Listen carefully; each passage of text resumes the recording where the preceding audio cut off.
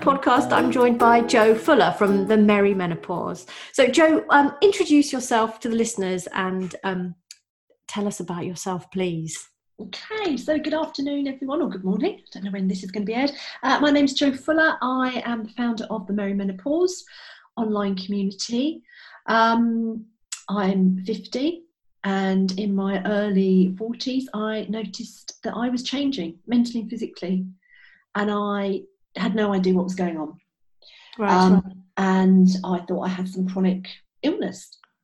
And it was only when I started to research and talk and ask questions, I realised that what I was experiencing, which was mainly anxiety and sleep deprivation, were two really common symptoms of the perimenopause.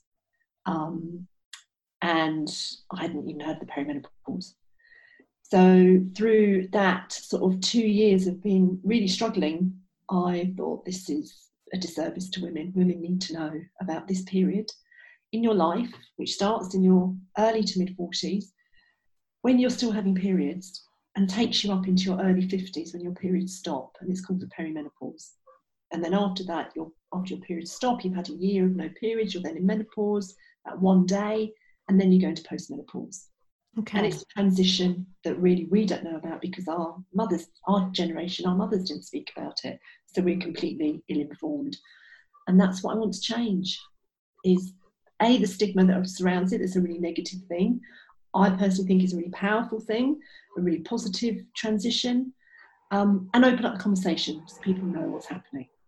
Get people talking. I love that. So did you have to, you said you didn't know what was happening to you. That sounds terrifying. Did you work out yourself what was going on, or how much help from the medical profession did you have? Well, I didn't. I'm not one for really going to the doctors. A lot of my friends at the time were being prescribed with antidepressants. I didn't think I was depressed. I had low mood. The three most common symptoms of the perimenopause are cognitive. They're not physical, they're cognitive, which is low mood, anxiety and depression. And they're the three most common symptoms that women experience, and they do think there's something going on, and a lot of women do think they're depressed, and they go to the doctors at the age of 42, 43, 44, and the doctor just goes, yeah, antidepressants. Nobody mentions the perimenopause. And I didn't want to go on a prescription drug, and it was like, but we're all kind of exploring what's going on. Like, everybody's got the same stuff going on, what's going on? And I spoke to older women, I did some research, and suddenly it didn't take long to find the information, but I had to go looking for it. On the grapevine, mainly through the older women I practiced yoga with. Oh, that's a changing room at any sports facility, I think, is a great source of information. In a way, I love that. It's like our elders passing down. Yeah, and that's how I feel. I feel now at 50 that I'm passionate about menstrual cycle tracking and educating younger women on their menstrual cycle, because I think if you do want to have a merry menopause, you've really got to understand what's going on every month. We are at the mercy of our hormones every month. And actually, if you can harness that and see how powerful and how much information is in that cycle, you won't go into your menopause scared. Not scared is something I like to say, and enough education so that you don't instantly reach for medication necessarily. It's like, well, actually, I know what these changes are because they've happened every month, but this is actually a bigger hormonal change, but I'm still recognising that it's really natural and it should be happening. And with those symptoms of the perimenopause, the anxiety and depression, what have you, is that purely based in hormonal changes, would you say? I think midlife, that time, that sort of phrase that's becoming really popular now, for a lot of women, there's an awful lot of stuff going on. They've got, women are working later, having children later. So you get to that sort of early mid-40s period, you've got young children, you're climbing the career ladder, you've got aging parents, there's an awful lot going on for an awful lot of women. So I don't think everything can be attributed to a hormone drop-off. But I think the ability of hormones, especially estrogen, can really help us to cope with day-to-day life. And losing that at that period of time when there's so much going on is definitely one of the factors. And obviously, some women at that time might need the help of an antidepressant. I'm not saying that it's the wrong thing to do. It wasn't the right thing for me to do. No. And you were offered antidepressants? No, I didn't. By the time I'd kind of sussed it out myself, and it was like, okay, So, I'd given up at that point, given up drinking. And I was starting to feel an awful lot better. And just even knowing what was going on, I think it was 80% of me feeling better. I'm not ill. There's nothing wrong. This is normal and natural. And I've got to go through it. I can't suppress it. It has to happen. Every woman will have a menopause. Yeah. Yes. Not every woman will have a baby, but every woman will have a menopause. This is something that affects 51% of the world's population, and it's still shrouded in secrecy. Yeah. I love that 80% of feeling better was just knowing what was going on. That is free. It doesn't have any side effects. It's just literally talking and knowing, isn't it? And that's that's how I see the Merry Menopause. I see myself as a curator of information. I love to read and I love to research, and especially as things start to affect me, I want to read about it. So I then write about it and put it up on the Merry Menopause. So I see that as a hub, an information hub for women to go and get information and learn about what's happening to their amazing bodies and embrace it and acknowledge it and run with it. Don't be scared of it, because it really is. It's not as dreadful as we're made to believe by any means. And just what is some of the background of the menopause being shrouded in secrecy and made out to be this horrific thing? Well, how has that come about? So it's very much linked historically. I think we're definitely changing that narrative now. Very much linked historically to a woman's life being over.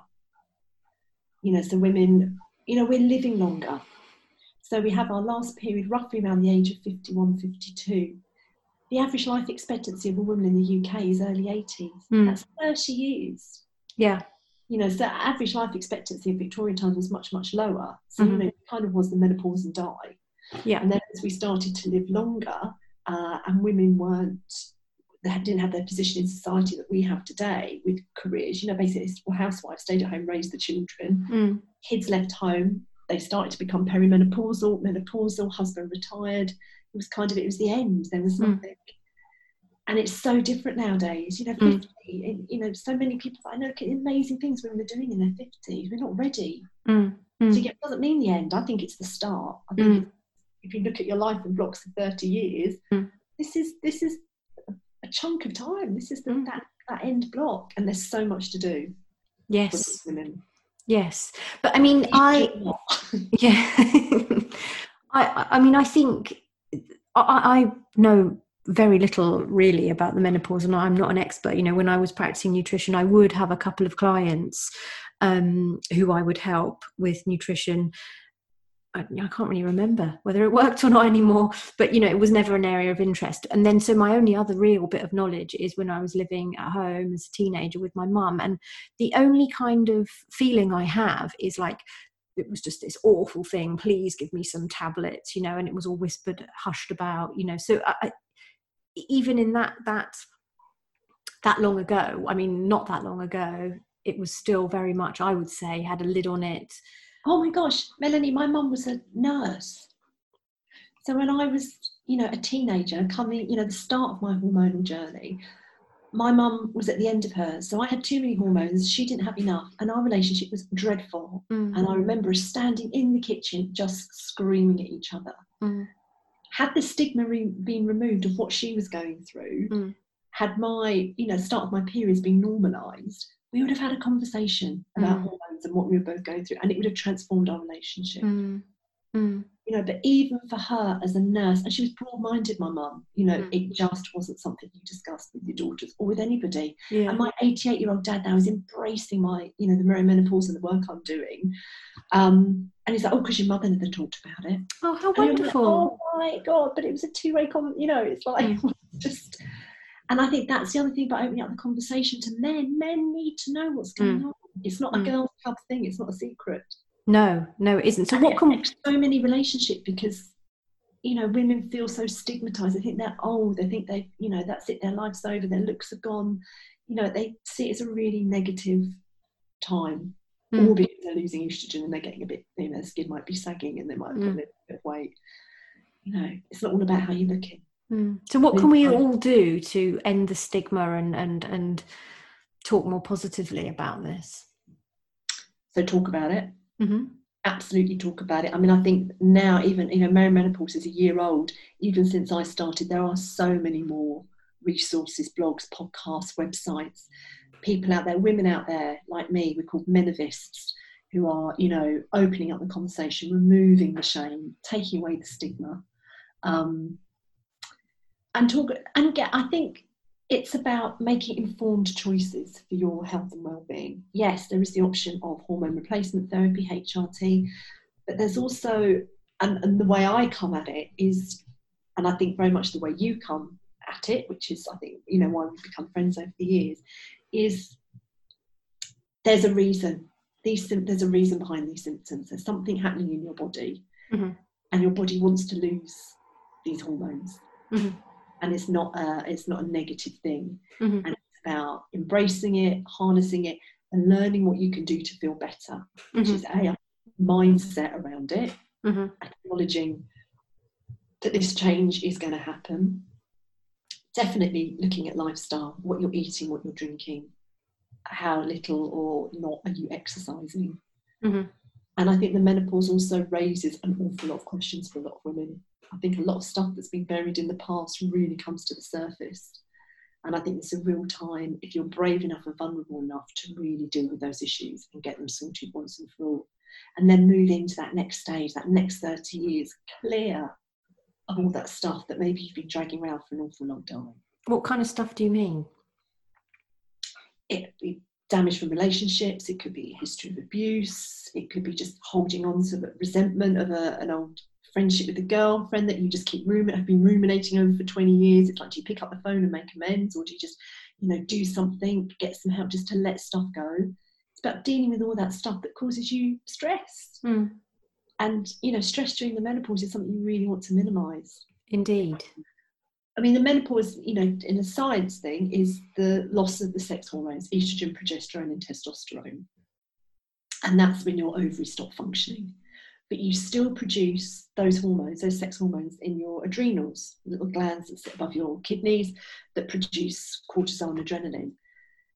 So when you're in heightened stress constantly, as you know, you use adrenal, you get something called adrenal fatigue, where adrenals just get worn out.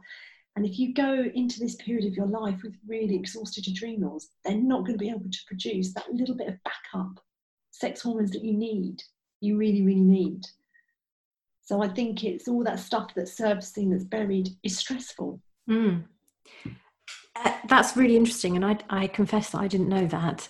But adrenal fatigue does underpin so much of everything that I see in my business, and it's massive, isn't it? The night for a week in menopause, it's really common to start going to the toilet a lot at night. And that's caused by your overactive adrenals. Right. Overactive. Well, but just pumping out too much of the cortisol, and would that be called overactive? I don't know. Just producing too much active of the stress hormones. Yeah. So, what have you found with yourself and your community that is useful for supporting your adrenals, so that when you go into menopause, they're functioning nicely and they can support you? Well, talking. Okay. Absolutely talking, sharing, being vulnerable, really being vulnerable. Big fan of Brené Brown and all her work about, just telling people how you really feel, how it is for you, is huge for reducing stress and how you're feeling. And that's, that's your family, that's your partner, that's your friends. You might have a really off day where you're just a bit of a, not a nasty piece of work, but you just have an off day where everybody you encountered just at the, the receiving end of you, and that evening you'll just spend your night, beating yourself up about your behaviour, and it's actually just like, God, I'm having a really crap day. Yes. I don't know, tracking your menstrual cycle, even at this late stage in life, if you're still cycling, track your menstrual cycle, understand what your hormones do and how they affect you mentally and physically is a huge tool. Exercise. Mentally and physically, get out there and exercise. Although we're losing estrogen, and the big part of the menopause is, the hormone replacement therapy, keeping your estrogen, your body actually takes the estrogen it wants, and then it gets rid of what it doesn't. So it has a certain amount that it absorbs, and it gets rid of it through the liver. Yeah. So liver function, hugely important. That's diet, that's alcohol, that's smoking, that's sleep. But exercise really, really, really helps to stimulate the liver and help it to naturally detox. So exercise is hugely important in whatever form you like. I was going to say, what kind of exercise? Anything that gets your body moving, whether that be, you know, yoga, walking, running, swimming, and just keep moving. Dancing. Dancing, amazing. You know, just anything, just start keeping your body moving. And that also will help, you know, with lubrication of your joints and your bones. You rest, you rust. Oh, I like that. Yeah, you've got to keep moving. And it just makes you feel good. Yes. And in terms of tracking your menstrual cycle, what would you recommend is the best way of doing that? Pen and paper. Yeah. Get a book. Yes, you can use an app. You can do it, and if that's your thing, absolutely. There's, you know, I think even on your iPhone now, it's a free app. But I think pen and paper, and in its simplest form, it's one word a day about how you're feeling. And so even if you don't know where you are in your cycle, just get a really nice notebook, get a really nice pen, and even if you just write tired, angry, happy, you know, just start with one word a day, and slowly you'll come to a bleed in your cycle. And the first day of your first bleed, where it's heavy enough to use a sanitary product, that's day one. Okay. It's not spotting a few days before, it's the day we actually need to use something to stem the flow. That's day one. And what are the biggest benefits of tracking, would you say? So our hormones dictate how we feel. So day one, when you're bleeding, your hormones are at their lowest. So kind of the week before you bleed, you're going to feel really low mood, you're going to feel tired, maybe a bit anxious, completely normal. Your hormones are at their lowest. And then after you've bled for 2, 3, 4 days, your estrogen starts to rise. And it's the estrogen that is the hormone that really is, you know, who we are. It's an individual template. Every woman produces their own estrogen, and it really is our personality. It's really who we are. And you will notice that the estrogen rising and your mood rising. And it peaks around ovulation, so right in the middle of your cycle. So if we're talking about a 28-day cycle, days or 14, and you'll start to notice that day is like, woohoo, it's your skin's clear, your mood's high, you've lost any bloating from when you've had your periods, everything fits, and you're just being your best self. Also, when you're most nurturing, you're most flirtatious, because Mother Nature wants you to go out there and mate. And fertilise an egg. Yeah, go and do your bit. And you can find that you actually want to travel further afield. You don't want to go to that same coffee shop. Interesting. You might go to a coffee shop a couple of streets away, because Mother Nature again is going, get out of your gene pool. Right. A little bit further away. And then as you reach that peak, you can't, and that's the thing that a lot of women seem to think, they have this peak, and then it slowly declines. Your estrogen slowly declines and your mood declines. And a lot of women then think that they've got a mental illness, because it's like, well, I felt brilliant 2 days ago, and now I've got no energy, and I hate the kids, and my husband's driving me mad. It's natural, it's normal. You know, you don't need medical intervention. You just need to understand what's going on. And, you know, it will drop, and then your progesterone comes in, because that's what's preparing you for a pregnancy. And if you don't have a pregnancy, the progesterone triggers a bleed, and then it starts again. And if you cycle track, those highs and lows of the month will become really familiar, and you'll be able to be really compassionate to yourself and really kind to yourself, because you will know that it's normal and this happens every month. Also, it can pick up any underlying health issues. You know, if you notice you get particular aches and pains, you know, at certain times of the month. And if you do it for 3 months, you go to your doctor and say, you know, on the 11th day of every month, I get this pain here, and it's happened 3 months in a row. I've got the data. Can you refer me? I need to go and see something. The doctor's going to be delighted. He's got a 10-minute appointment, and you've presented him 3 months worth of data about your body. You know, and it's going to, you know, so it can really help to uncover things. And it can also, you know, if your mood doesn't rise and fall, if you stay low all month, then that, you know, that's telling you something as well. There's a real hormone imbalance. And how do you sort out hormone imbalance? And how do you sort out a hormone imbalance?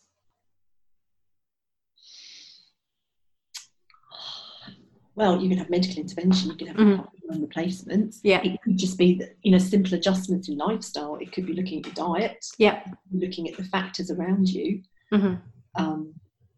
You know, are you in a miserable job? Are you in a miserable relationship? Yeah. Yeah. Are you Yeah. on a really stressful journey to work? Mm. You know, with a really noisy flatmate, you know, all of those. You know, we are dictated by hormones of water, really, aren't we? Yes, yes.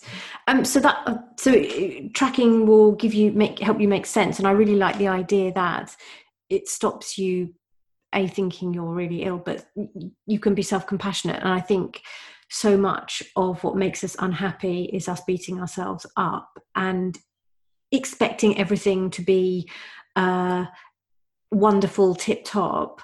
And why aren't I tip top when everybody else is? When actually life is true and beautiful, as Glennon Doyle will say. It's not perfection. It's warts and all, if you like, isn't it? And we can. It's impossible to be happy all the time, and we, you know, we're sort of conditioned to be happy all the time. Mm-hmm. It's impossible. Give ourselves a break. Mm-hmm. You know, you're not going to be happy all the time, and it's completely. This is why. Because you have a monthly cycle. You know, we are designed as women. I mean, I haven't had children, but we are designed as women around a cycle to get pregnant.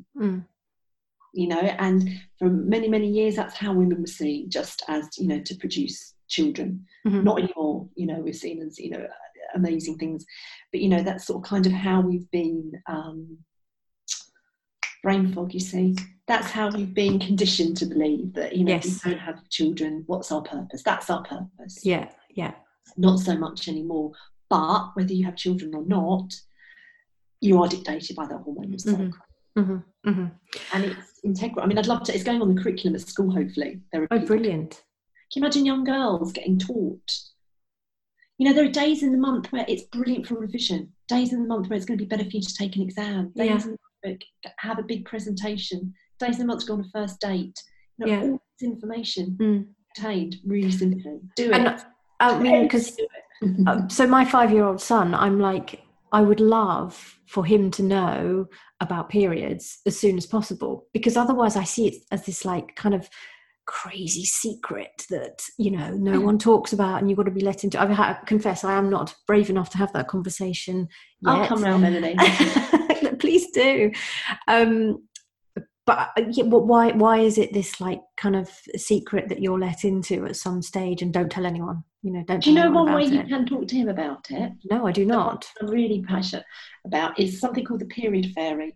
So she's the tooth fairy's older sister, and she kicks ass. She's like, so when the tooth fairy comes around to your son, you can also say, well, there's another kind of fairy, but she's not going to come and see you. She'll come and see your, you know, Sarah at school, and she's called the period fairy, and this is what happens. Oh, that's brilliant. Oh, yeah, that's a good. Research has shown that if a little girl gets a positive response to her first period from the people closest to her, friends, family, school, it will change her body image for the rest of her life. Oh, I love that. You know, our generation, I was handed a box of tampons and, you know, a diagram on a bit of blue paper, and it's like, what the hell is that, you know? So, yeah, I'm a really big sort of campaigner for little girls not having any stigma, any shame. There's no shame in periods. Of course not. Exactly. And yeah, to me, it still feels like a secret that people don't talk about. So there's a lot of work to be done, I think, isn't there? But I love that. I love that they all have a good body image. That's fantastic. And, you know, your son is going to have girlfriends. And, yes. You know, he's going to, you know, how refreshing would it be when he starts having girlfriends that he's not like, don't talk about periods. Exactly. And he can then understand for her, we're digressing slightly, but, you know, there's times a month when you're not up for sex. Yeah. Completely natural. And having that open conversation with your partner, going, actually, you know, I work on a 28, 35-day cycle, whatever. This is the period of my cycle where actually I don't want to see you. I don't want to have sex. I just want to hang out with my girlfriends. Please don't be offended. There's nothing wrong with our relationship. This is just naturally what my hormones are doing. How many arguments is that going to save in relationships? Just being honest and vulnerable and admitting what's going on, talking about what's going on. Yeah. Getting it out in the open. Talking about hormone replacement therapy, what are your thoughts on natural or bioidentical hormones? Would you call that natural hormone replacement therapy? Wow. So it's very interesting. So you've got the, and I get them confused, you've got the bioidentical and you've got the bio, I'm going to have to cut the name, Melanie, but they sound very, very similar. One is prescribed by the NHS and one you go and see a consultant for, pay an awful lot of money, have a blood test and you get prescribed. And I will come back to you with the names of the two because I will have to look it up. So I actually know a practitioner who is an NHS nurse, and she used to work for a private clinic doing the natural bioidentical thing. And she has given it up because she didn't think that there was enough evidence to warrant the charge or the actual proof that it was doing something. She just thought that maybe it was women were loving the idea that it wasn't HRT, that it was a natural form of hormone replacement. They were latching onto it and paying a huge amount of money, and actually there was no proof that it was working. So she now has gone back and is prescribing NHS HRT, which is tested, which is proven. And I think for a lot of women my age, there is a huge scare around HRT. You know, I think my mother, you know, sadly has passed. I can't ask her, but a lot of women of her age, she would have been kind of 80 this year, were taken off HRT because of these big scares that happened. Evidence now, and everything I read, everything I hear, there are huge benefits to taking HRT for long-term health, heart health, dementia, Alzheimer's, osteoporosis. You know, real benefits to taking a big boost of estrogen. And you know, whether or not you continue to stay on it, or you decide to take it for a year or 6 months just to give your body a boost, there is a huge amount of work being done to prove that there are a lot of benefits. But I still think it's a really personal choice. And from what I'm learning about estrogen, every woman produces their own estrogen. It's an individual, you know, it's as individual as everything else we produce. And I don't think you can reproduce. If we all go on the same estrogen now, the same packet. Yeah. I just find that a bit weird. Yeah. Because it really is such a personality thing. It's kind of what makes us individuals a lot of the time is our estrogen. Yes. And a lot of women who go on the pill, when they come off the pill and they've been surveyed, they feel different. They feel alive. Yes. Because they haven't been producing estrogen. And I don't know if a synthetic estrogen is, I can see the health benefits, but I wonder if I can't get my head around the mental, putting something in my body that's going to dictate my personality that's come from the lab. Indeed. Yeah, I mean, I think a lot of people feel like that about tablets. I've had clients who literally, they couldn't cope without HRT. So there's, you know, it made them, helped them get through their day to day. But and I think that's the thing, it's about, you've got to do the research. Still an awful lot of GPs aren't up to scratch on menopause. You know, GPs at the moment do 7 hours menopause training. So like I said, everyone has the menopause. Do 3 months obs and gynae. Not every woman's going to have a baby. So, you know, their knowledge is very minimal. A lot of surgeries now have a menopause specialist. If you're thinking of taking HRT, phone the surgery, ask if they've got a menopause specialist and book an appointment with him or her. But I think you've got to do your own research. And you've really got to, you know, look at people like myself, a woman called Diane Danzibrink, the Make Menopause Matter campaign, Jane Lewis, Me and My Menopausal Vagina, 2 big campaigners, Lizelle, big campaigner of HRT. There's an awful lot of information on their websites about the benefits of HRT. And then if you don't want to take HRT, look around. Marilyn Grenville is great. Her dietary substitute for HRT is fascinating. Dr. Christiane Northrup, again, I mean, she's just, isn't she? She's one of my heroes. She's a hero. Yeah. So they're the people to look at, you know, if you want an alternative. But research both and make your own decision. Make your own choice because you've done your research. Okay. All right. I've got one last question before we finish. So, in terms of alternative therapies, I mean, I know that acupuncture has helped with menopause symptoms and nutrition. Is there anything else that you or your community members find useful? Yeah, if you wanted to. Yeah, acupuncture has been really good for hot flushes. Mm-hmm. I'm not flushing, I'm touching wood. There's an Ayurvedic, so I've kind of gone a bit down an Ayurvedic route because my skin, it's something I'm actually writing about this week, my skin has been dreadful, and I do realise that it's been exacerbated since lockdown. There's been a stressful situation, but I also appreciate there is a hormone element to it as well.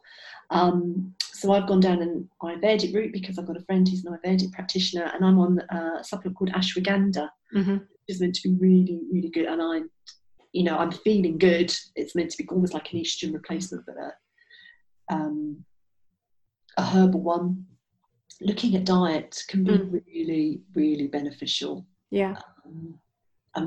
Putting good. I mean, Dr. Marilyn Glenville really is the woman to go to for that. It's all about phytoestrogens, it's about replacing estrogen with foods, soy, chickpeas, legumes.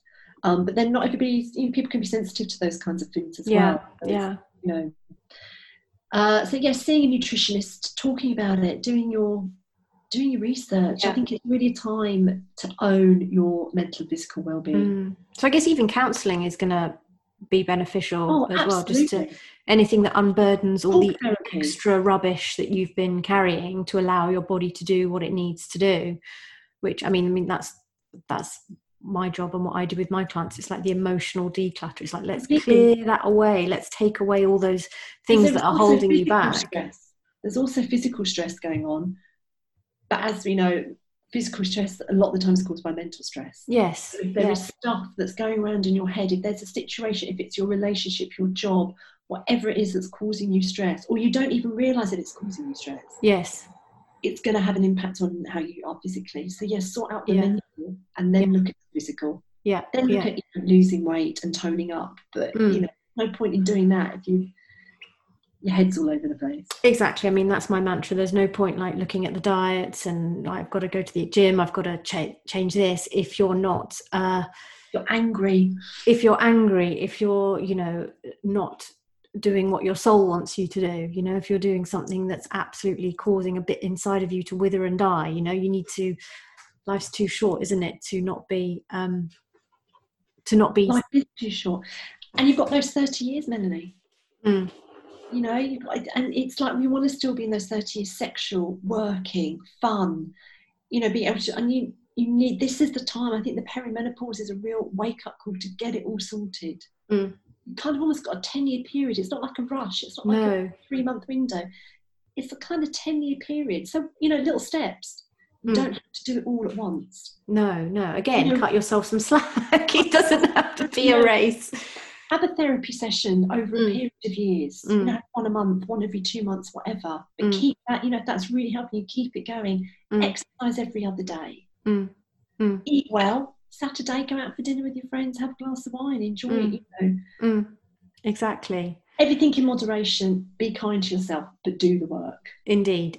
And I wrote about something recently. It's like, invest in your health. So many people won't spend money on, for example, a therapy session, when actually it's not the quick fix of going and buying a pair of shoes, but it is never money badly spent. So and I think for a lot of women, it's like, you're worth it. Yes, lovely, go and buy a pair of shoes and lipstick, absolutely, but actually you're worth more than that. And look at that, just think about those next 30 years. If you've been repeating the same patterns for the last 50 years and life, you're not in a space where you want to be, and life's not doing what you want to do you really want to do another 30 years like that? Exactly. Sort it out now. Jo, that's been absolutely fantastic. I've really enjoyed talking to you. It's been an eye-opener. So if people want to get in touch with you or see the work that you're putting out there, what's the best way for people to find you? So it's the merrymenopause.com is the website. You can sign up to the newsletter, and you'll find me on Instagram, Twitter, Facebook, at the Merry Menopause. At the Merry Menopause. Okay, that's fantastic. Great. Thank you for talking. Thank you, Melanie.